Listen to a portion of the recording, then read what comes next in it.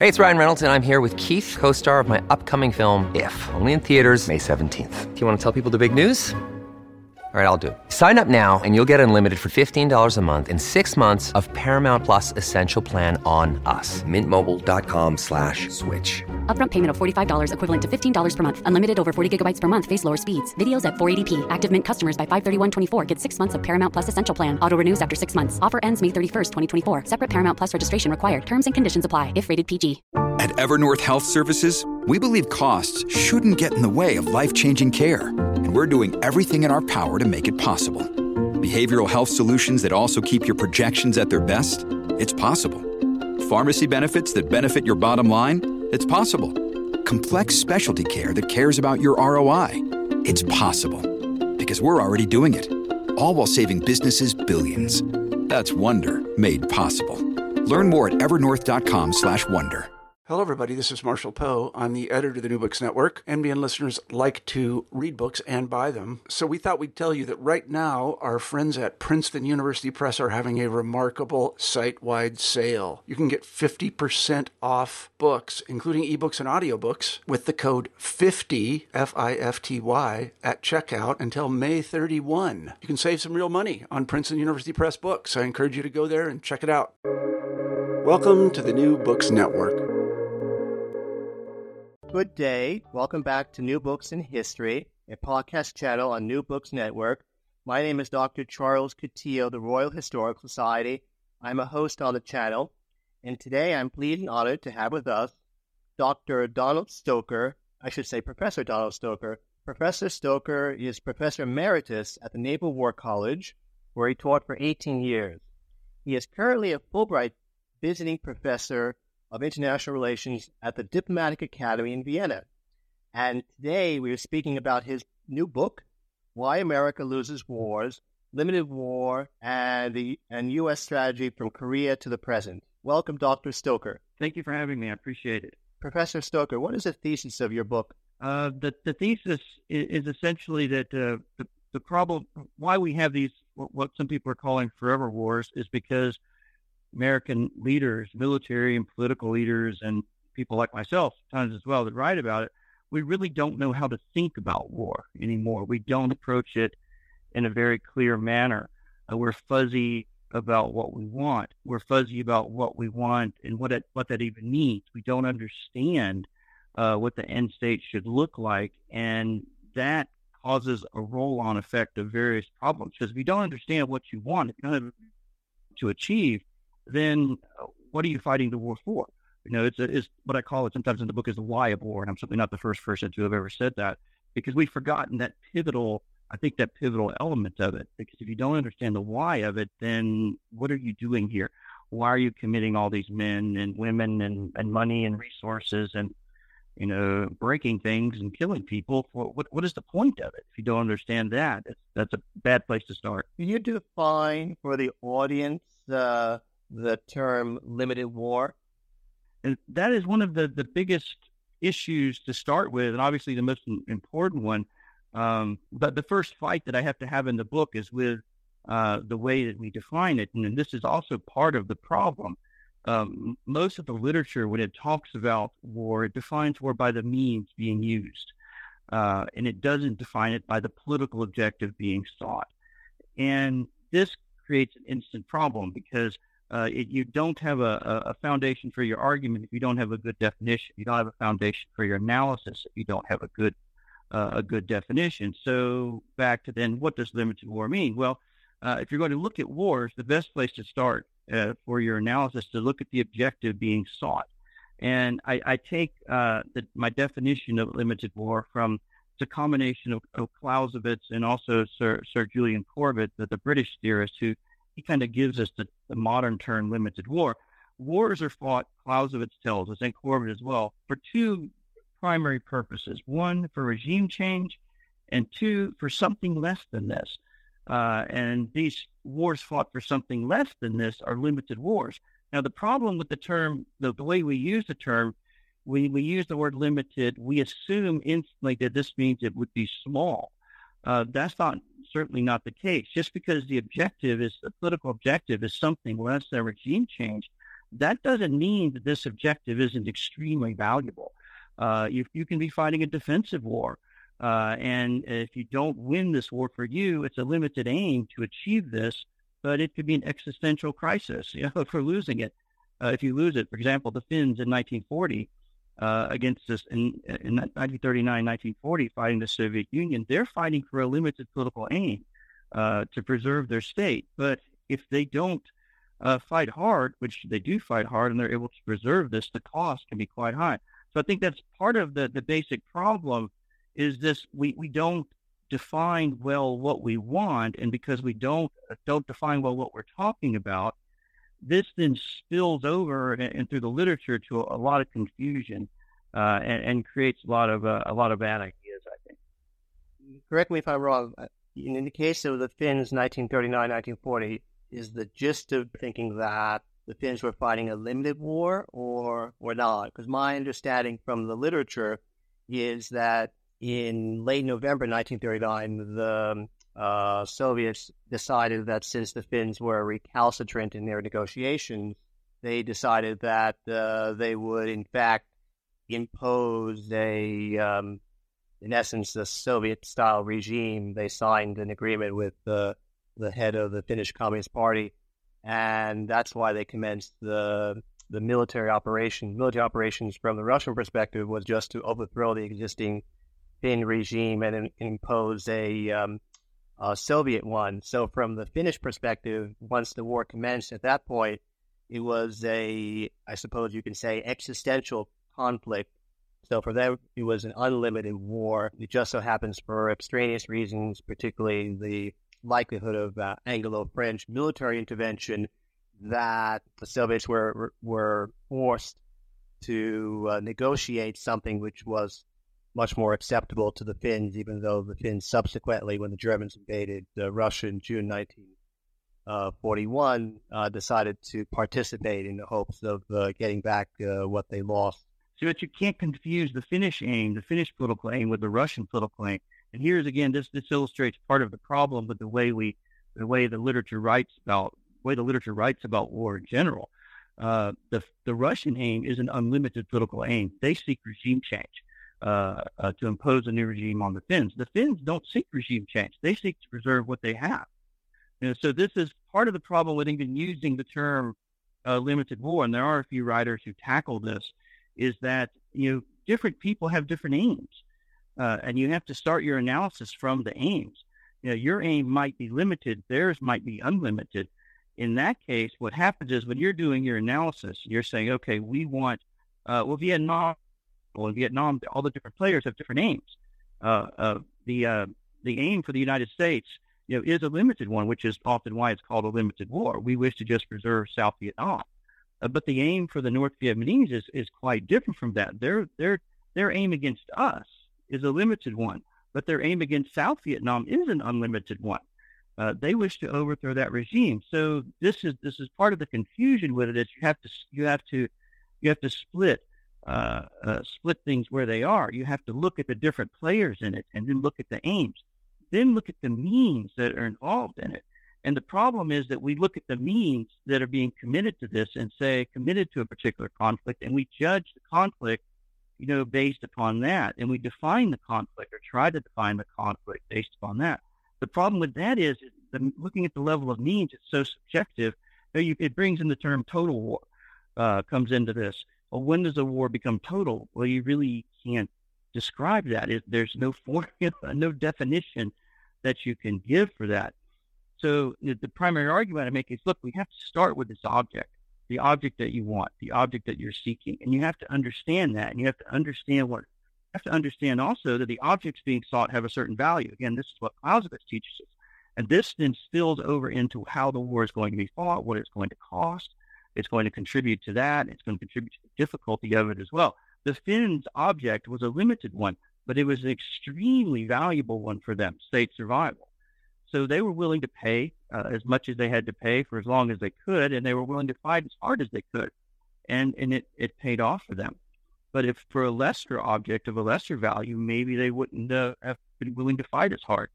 So that's the first place you have to start is with that. But you have to understand the other people the other states involved, what their objects are as well, including your allies. Yes. I suppose another aspect of the question is when can be a sequence in which a limited war for one or both parties becomes an unlimited war. That occurs in cases in history, I suppose, in particular Napoleon's invasion of Russia. For him, the war was initially a limited one for specific goals. It just so happens that because of the nature of the terrain and his opponent, it became, in essence, an unlimited one. Well, the best example for our purposes is Korea of that, where for the U.S. purposes, where you have when we start the Korean War. Korean War is often called the first American limited war, which it isn't by any means, but you often see it branded that way. Our objective initially there is a limited one, where we just seek to preserve South Korean regime, but the Truman administration, very quickly into the war, decides that here's an opportunity. We can change our objective and decide to remove the North Korean regime as well. And so they do change the political objective and decide to conquer North Korea. You'll see in the literature sometimes that this is blamed on MacArthur, that MacArthur's mad march north, as one author puts it. But this is a political decision made by the Truman administration, even before Incheon. MacArthur certainly doesn't disagree with it and is eager to do it, but it's very much a political decision. But then the war, when you change the political objective, you change the nature of the war, because that changes the value of the object for everybody around you. When you think about, Korea, you can make a good argument that Truman administration had won the war right up to the point when they crossed the 38th parallel. At that point, you've got another war on your hands, a different war, because you've decided to eliminate another regime, and you've decided to eliminate a Soviet and Chinese client state or allied state. Or allied's not quite the right word, but certainly associated. And this then raises the stakes for them. And so this, of course, as we know, provokes the Chinese intervention, as well, and increased Soviet support as well from it. But you're right. The objective can change in the course of the war. And in Korea, then after the Chinese intervention, our political objective, after much hemming and hawing and fuzziness on the part of the Truman administration, eventually turns back to being a limited one again. Which is part of the reality of it. That's why it's just not so simple just to brand something a limited war, because the nature of wars change. What do you attribute the intellectual confusion of President Obama or ex-President Obama concerning the conflict with ISIS? That's a tough one. It's hard because we don't really know a lot of the things, but certainly he approached it as so many of the other presidents have, and in some ways, as Truman, not having a very clear objective initially, not committing the means necessary to be involved in the war, and he obviously didn't, want to do it. Part of the way he runs when he runs for election was to end the wars in Iraq and Afghanistan. And then he ends up fighting the Third Iraq War, which is, you can have good intentions, but sometimes what you do will come back to bite you. Because he's criticized, Emma Skye and others criticized the end of the Second Iraq War, as I term it, the way that the Obama administration ended that this sets up part of the problems, and that's certainly only a piece of the puzzle. But the bigger issue, knowing what you want there, when he lays out the objective initially for the war against ISIS, degrade, and destroy, I think is how he puts it. Well, which one is it? It needs to be something really clear for this. And then when you start committing troops, you really should be serious and have the means to actually do this. You make an argument that this is not unusual for this is all through American history, where the United States often wants to fight a war on the cheap, and often is very reluctant to commit the force involved until something really bad happens, and then we're forced to. Correct me if I'm wrong, but I got the impression that the book at times seems to confuse military combat per se and or peripheral, what I would call peripheral military interventions with wars. So, for example, in the 19th, 20th century, the British and the Americans, just taking them as examples, were involved in many peripheral conflicts. I'm thinking of, for example, the revolt in Palestine, 1936, 1939, the Iraq Rebellion of 1920, the emergency in Malaysia in 1950s, a similar emergency in Kenya, the 1950s as well, the intervention in Northern Ireland from 1969 onwards. While military conflict was involved, there were lives being lost on both sides. Admittedly, the British much less than their opponents. Most scholars would not define these conflicts as war, even though they were very limited, or they were limited in scale. Well, actually, I think I would disagree that most scholars don't define them as, or most scholars do define them as wars. Malaya and some of the other examples, these are certainly wars. I think part of the problem, we sometimes use these, call things conflict, but which is certainly they are conflicts, but these are certainly wars. This is where military force is being used for a political purpose, or it's political violence, violence for a political purpose, which is sometimes terrorism, but certainly these are certainly very clearly wars.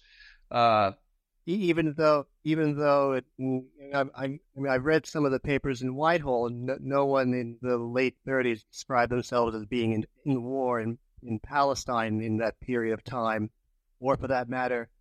I think if you ask the people there, that I think they would certainly consider it a war. Just because the policymakers don't say that, which I think is part of the problem, because the policymakers, there's this fear of admitting it. If you admit you're in a war, well, then maybe we have to do something differently. Yes, but to some extent, does there need to be acknowledgement on both sides, at least to some extent? I mean, after all, the Americans in both the Korean War and the Vietnam War, war in inverted commas, as it were, they did admit that they called them wars, military conflicts, whereas I don't think there was anyone in Whitehall who regarded the intervention in Northern Ireland from 1969 onwards, even though it involved regular land forces, as the military conflict as such. I mean, you could maybe make a case for Ireland not being a war, the Irish, but the other ones certainly are. And in Korea, Truman himself even shied away from calling it a war. He called it officially a police action. And what's interesting is even in his memoirs, he won't call it a war. He calls it a conflict, or the action, or the Korea problem, or something like that. But I think that's part of the problem we have today, is just our refusal by sometimes of the policymakers to just admit and say, yes, this is a war, and plain and simple. If you don't know you're in a war, you're certainly not willing to win it. Maybe this is why some of our wars go on so long. We should just face it clearly in the eye, what we're actually facing, call it what it is, and then go on from there. Deceiving ourselves doesn't do much good. From your perspective, what was the problem with President Bush the Younger's quote, global war on terror concept, unquote? My criticism, I think, is the same as a lot of others. It's kind of a nebulous thing. What are we declaring war on, as the comedian Terry Gilliam called an abstract noun? It's much more useful to have a very clear focus as to what we want. Certainly, the Bush administration knew what it wanted to a certain point in Afghanistan, but having this kind of nebulous term, and then having something where you don't really have any vision, really clearly spelled out vision of an end state, is a problem, I think. And how do you bring it to an end if you don't really know what the end looks like? And for that matter, how do you define victory? That's a question that you go into quite a bit in the book.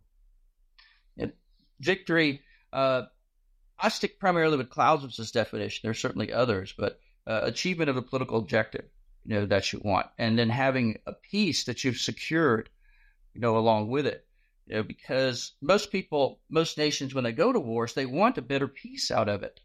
They don't expect the war to go on forever and then to have nothing from it. So that's what I would say. Victory, not just victory on the battlefield, which is certainly, but actually achieving something for the state. You're going to pay. I know too many friends who have spent so much time overseas that there needs to be an end to this. You need to see what's going on to get the objective and then finish the job rather than have it drag on.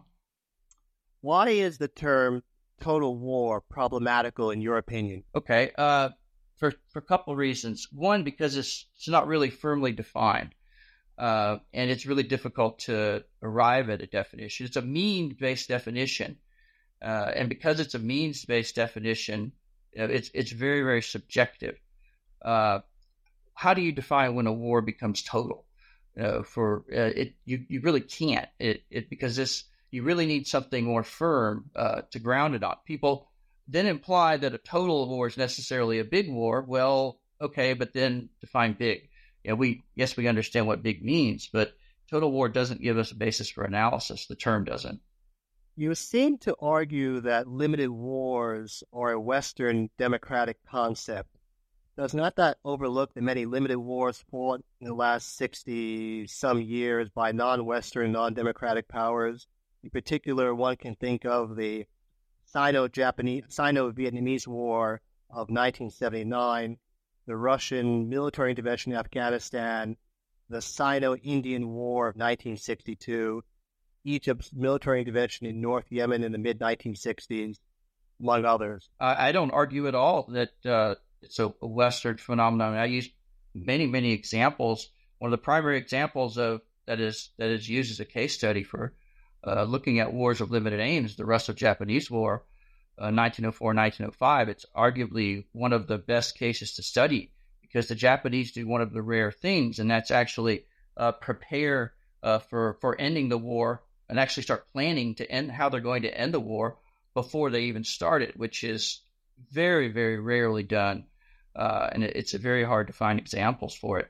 And much of the limited war literature concerns certainly the relations between India and Pakistan and their various wars, and I use a number of examples for that. Certainly the wars in Southeast Asia, the wars in Korea. So it's hardly a Western phenomenon. Some of our opponents actually seem much better at having very clear objectives and understanding, what they want from it. What exactly is nested war? A nested war is a term that people use often when they talk about the Cold War, which I certainly wouldn't classify as a war, but that's an accepted term. You have this struggle going on between different powers, and then you would have another war being fought within it. You can make an argument that some of the things that happened in the Second World War, perhaps back to our Finnish story, maybe that it make an argument that in some respects that's a nested war, but it might be a little bit of a stretch for that. But usually the example given is the Korean War and the Vietnam War, how you have these and the Afghan wars for the Soviet Union as well, where you have this struggle, these wars that are going on that are fought by at least one of major power that is involved in a contest of some type with the other powers. Is why the Cold War is so often used as the example. Can you outline for the audience the key constraints, unquote, in military conflict? See if I can remember them all off the top of my head. The biggest constraint is obviously the political objective, being sought of the other side, because this is going to affect what you are able to do, because that has a certain value. They want it. They might want the same thing you want. They might want something different, and that is what you have to figure out, because that's going to affect how hard and how tough they're going to fight you. There are, of course, a lot of others. One of the most common and one of the most important, of course, is the means. How much means are you willing to commit to this? How much means do you have? How much cost is going to be, involved in this? Because obviously you can't commit usually everything you have, and the political objective acts on this in a lot of ways more fiercely with a war for a limited aim, because the limited aim sometimes is just simply not as valuable as something else might be, or the value is relatively small in comparison to something else. For example, we're fighting the Korean War. The means the Truman administration is willing to commit to it are constrained because they have commitments in Europe that they consider in some ways more important. So they're not willing to put the means that the commanders want, and arguably they're not willing to put the means in that would be necessary at certain points to actually achieve their political aim, because they've got commitments to NATO, and other places. Time, is certainly, critical. When a war starts, you've only got so much time, and both sides the various sides are only willing to fight the war for so much time. How do you measure that? You really can't measure it. But each side acts in order to slow down their own clock and to speed up the others. Now they're acting to where you control your situation, or to where you win time for yourself. Military victory does this sometimes. Political actions can do this as well. But the other side's trying to speed up your clock while you speed up theirs. So, and how long are your people willing to fight for this objective? Which is a big deal. This is the classic example on the American side is given to Vietnam, where the American public opinion just eventually decides, the cost we're having to pay just isn't worth it. The international political environment, what are other states saying? Are they going to get involved? How are they going to affect what is going on in the war that you're fighting? The geography, is certainly a constraint. Sometimes geography will dictate what you have to do. You can't get over the fact that Korea is a mountainous peninsula. This is just something you have to address. And then there might be other things as well that come up that constrain, what you're doing. You just don't know the situation. Each war is so different. Each war is so unique that it's very difficult to sit down and say, okay, in every situation, this is the problem that you will have. This is the constraint, that you will have. And that's the most important ones, I think. In Chapter 5, you discussed at length the military escalation policy of the Johnson administration in the Vietnam War, specifically Operation Rolling Thunder. What do you conclude about this failed strategy? Well, it's a case study that a lot of people look at with good reason, because what's interesting, leaders in the administration, a lot of them, they do not even think that this will deliver their objective when they do it, but they still do it anyway. Which is an interesting thing to think to see. They think they have to do something, and so this seems like in Johnson's idea, the best thing to do.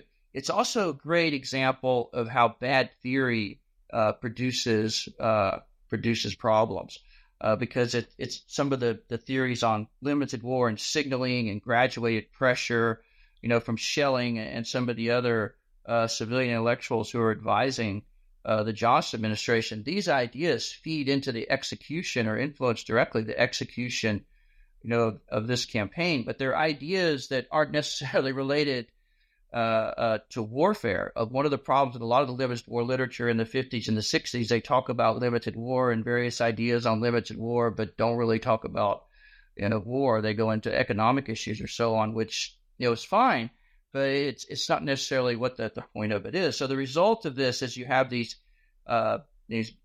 flawed ideas that don't really take into account the nature of the war. They don't really take into account the nature of the opponent, combined with an underestimation of the opponent, combined with a lack of understanding of just what air power is capable of doing. And the assumption is, with air power, you can then push the opponent to the negotiating table and make them quit doing, the things that they're doing.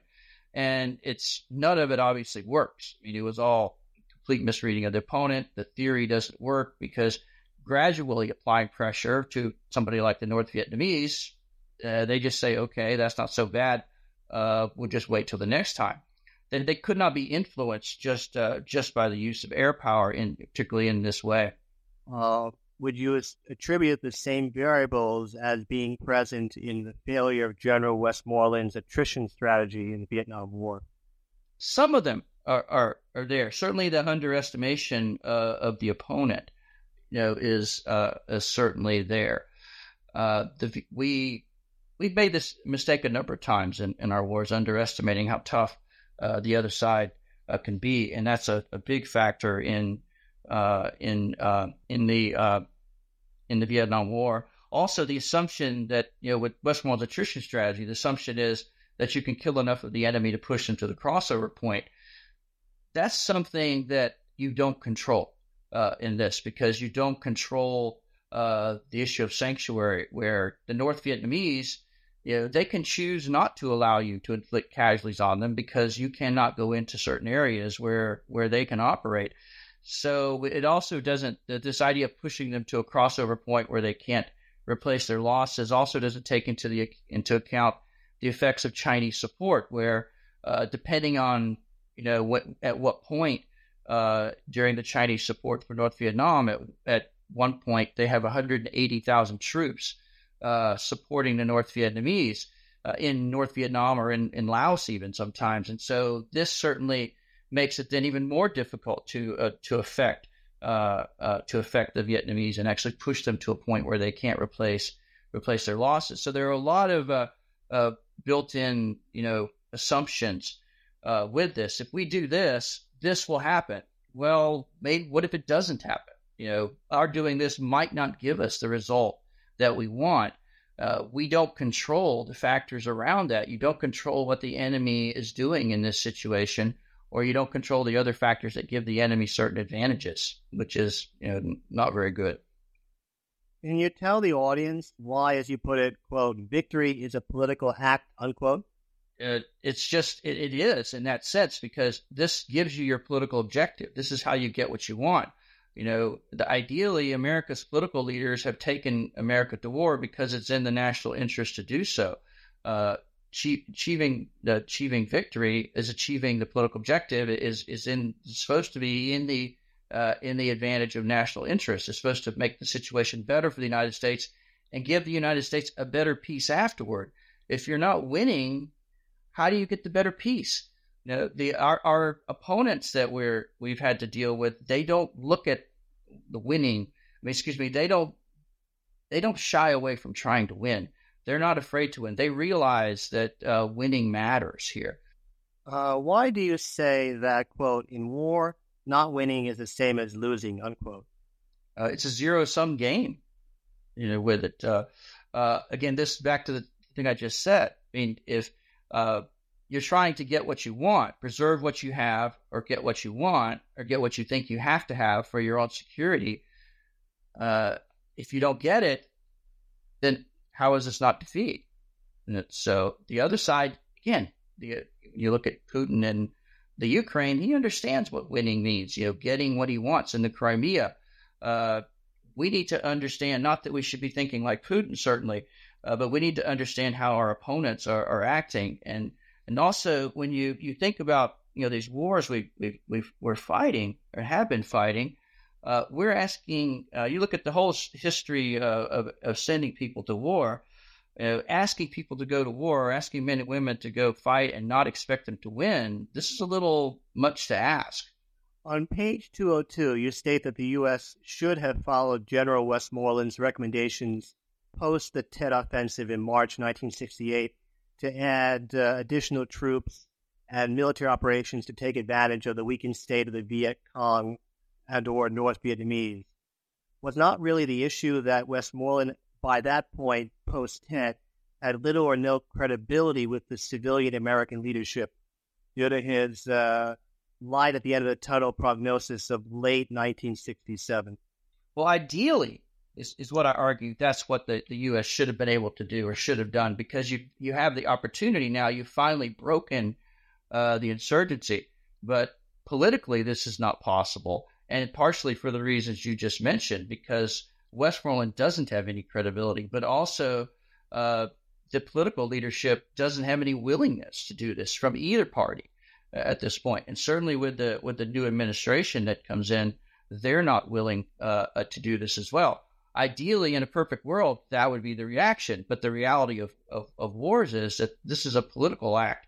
And you have public opinion, particularly in a democracy. Public opinion is going to, what politicians think they can get away with, or what they can do in the shape of public opinion is going to dictate, what they do. Here's where we mentioned the issue of time earlier. You only have so much time. And at this point, the argument not my argument, not just mine, but by many people, the U.S. just simply run out of time, politically, and that area of public opinion as well. Was not or it could not be said, the real upshot of the Vietnam War, as well as for that matter, the Russo-Japanese War, was that the more cohesive and disciplined society, Japanese and North Vietnamese rather than American and Russian, won the conflict? I don't know. I don't think that you could put it that way. I don't know that matters as much, with this. I mean, you could argue that the Nazi regime was much more disciplined, but that certainly doesn't give them victory. So I don't think that's necessarily a basis for making the argument that's always going to win. The Americans in the Revolution certainly weren't most disciplined. True. What do you mean concretely when you state on page 226, quote, Western elites and leaders lack the intellectual foundations to discuss war in a rational and logical manner, and they generally do not study war, even history. Political decision-making in their staff are considered the least informed, unquote. Yeah, that's people don't study history anymore. And I think that's critical, for trying to understand war. And having read enormous amounts of the literature and what's being used to teach people to form these ideas, it's just not logical a lot of the times. We're back to arguing about definitions and things like that, but these things matter. And the teaching of the theory, I mean, I'm a great proponent in teaching theory, having written a biography of Clausewitz and studied a lot of military theory. But I think a lot of the more modern theory that's being taught is not grounded enough in, certainly in the classical tradition of military theory and military thought. And I think it's kind of weak, which will certainly come through arguably that's one of the points of the book. Will come through pretty clearly. Isn't one of the problems with the General Van Fleet's recommendations in 1951 in the Korean War to launch a military offensive north of the then American Chinese lines in the middle of the peninsula, the fact that by going further north, you assist the Chinese by reducing their supply lines and logistical lines, while at the same time, conversely, you increase your own difficulties, or if you want to use Clausewitzian expression, friction, by virtue of the fact that your own supply lines are much further extended, and of course, the battlefield becomes elongated as you approach the Chinese-Russo border. Well, they weren't planning on driving all the way, to the border. Pushing them back certainly would have shortened the Chinese supply line some, but not significantly, and certainly we would certainly make it continuously difficult for them to keep their supplies up. It would certainly shorten it some. And one wonderful thing about the engineering capability of American forces traditionally is that logistics are usually something that are resolved fairly quickly. But that the bigger issue is, by doing that, as Van Fleet argued, do you win the war? Do you end the war? Do you force the enemy to the table and bring them to actually make a deal, which is what essentially Van Fleet and others argue. Use enough force to actually end it, especially when you've finally gotten the Chinese to a point where they're about to crack. The reason the Chinese eventually agreed to negotiate or why they're willing to negotiate it, at least at first, is because Mao just simply wants a breather. He needs a 2-month breather so he can resume offensive operations in August. Why do you query the concept of hybrid warfare? Because it's intellectually unsound in many, many ways. I've read as much of the literature on that as I can stand. It has a lot of problems. One, and this is a big problem with some of the new theory. It doesn't understand the difference between war and peace. This is a big distinction, because hybrid war and the term gray zone conflict as well. You hear in both in D.C. all the time. If you're telling me everything is in a gray zone, the land between war and peace, or if you're telling me that people are operating in a hybrid way, which essentially, in some respects, some of these people that write about it say the same thing, that there is no difference between war and peace. They're fighting a hybrid war, but they aren't at war. Well, if there is no difference between war and peace, this creates a real problem when you're trying to address the issue, because the way you deal with a military problem when you're at war is much different than the way you would deal with a political problem when you're not at war. And such confusion at this could actually get us into a real war, depending on how people act. One of the other problems with the hybrid concept is essentially it also confuses what subversion is, where the hybridists will say, oh, we've got this tactical stuff that's going on with regular and irregular forces, but then there are these cyber issues and some propaganda and so on. Well, first they argue that this is new. Well, this is nothing new.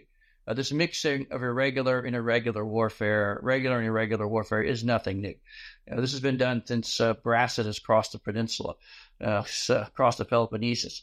But that's another problem with it as well. And they forget the subversion, these cyber issues. All of this goes on in peace as well as war. Just because someone is now using this cyber issue, using cyber or some other form of subversion in, say, the Ukraine, this is nothing really new. So then people, and plus the concentration of the hybrids is mostly on tactical issues, which is fine. There's nothing they're very, very important to study. But then what happens is they take these tactical issues, a little bit of tactical innovation mixed with subversion and criminal activity, and then extrapolate from this a whole new supposed form of warfare, which then now, in the last 7 or 8 years at least, has started entering into American national strategy documents and policy documents, and actually, influencing military strategy and doctrine, which I think is not particularly useful. If you wanted people to take one thing away from your book, what would it be? Know what you want, and have the policymakers understand that. Have them understand what they want. Be very clear in it. Understand how hard it's going to be to get it. Going to war is the most serious thing and the most complicated thing that a country can do. And so you really, really need to think very seriously and think very hard about it, and don't expect it to go the way you want it to go. Have an understanding of what you want, and think hard about what it's going to cost to get it and if it's worth it or not. I would like to thank you very much, Professor Stoker, for being so kind as to speak with us today. This is Charles Coutinho. Thanks for listening to New Books in History, a podcast channel on the New Books Network. Thank you, Professor Stoker. Thank you, sir. I appreciate your time.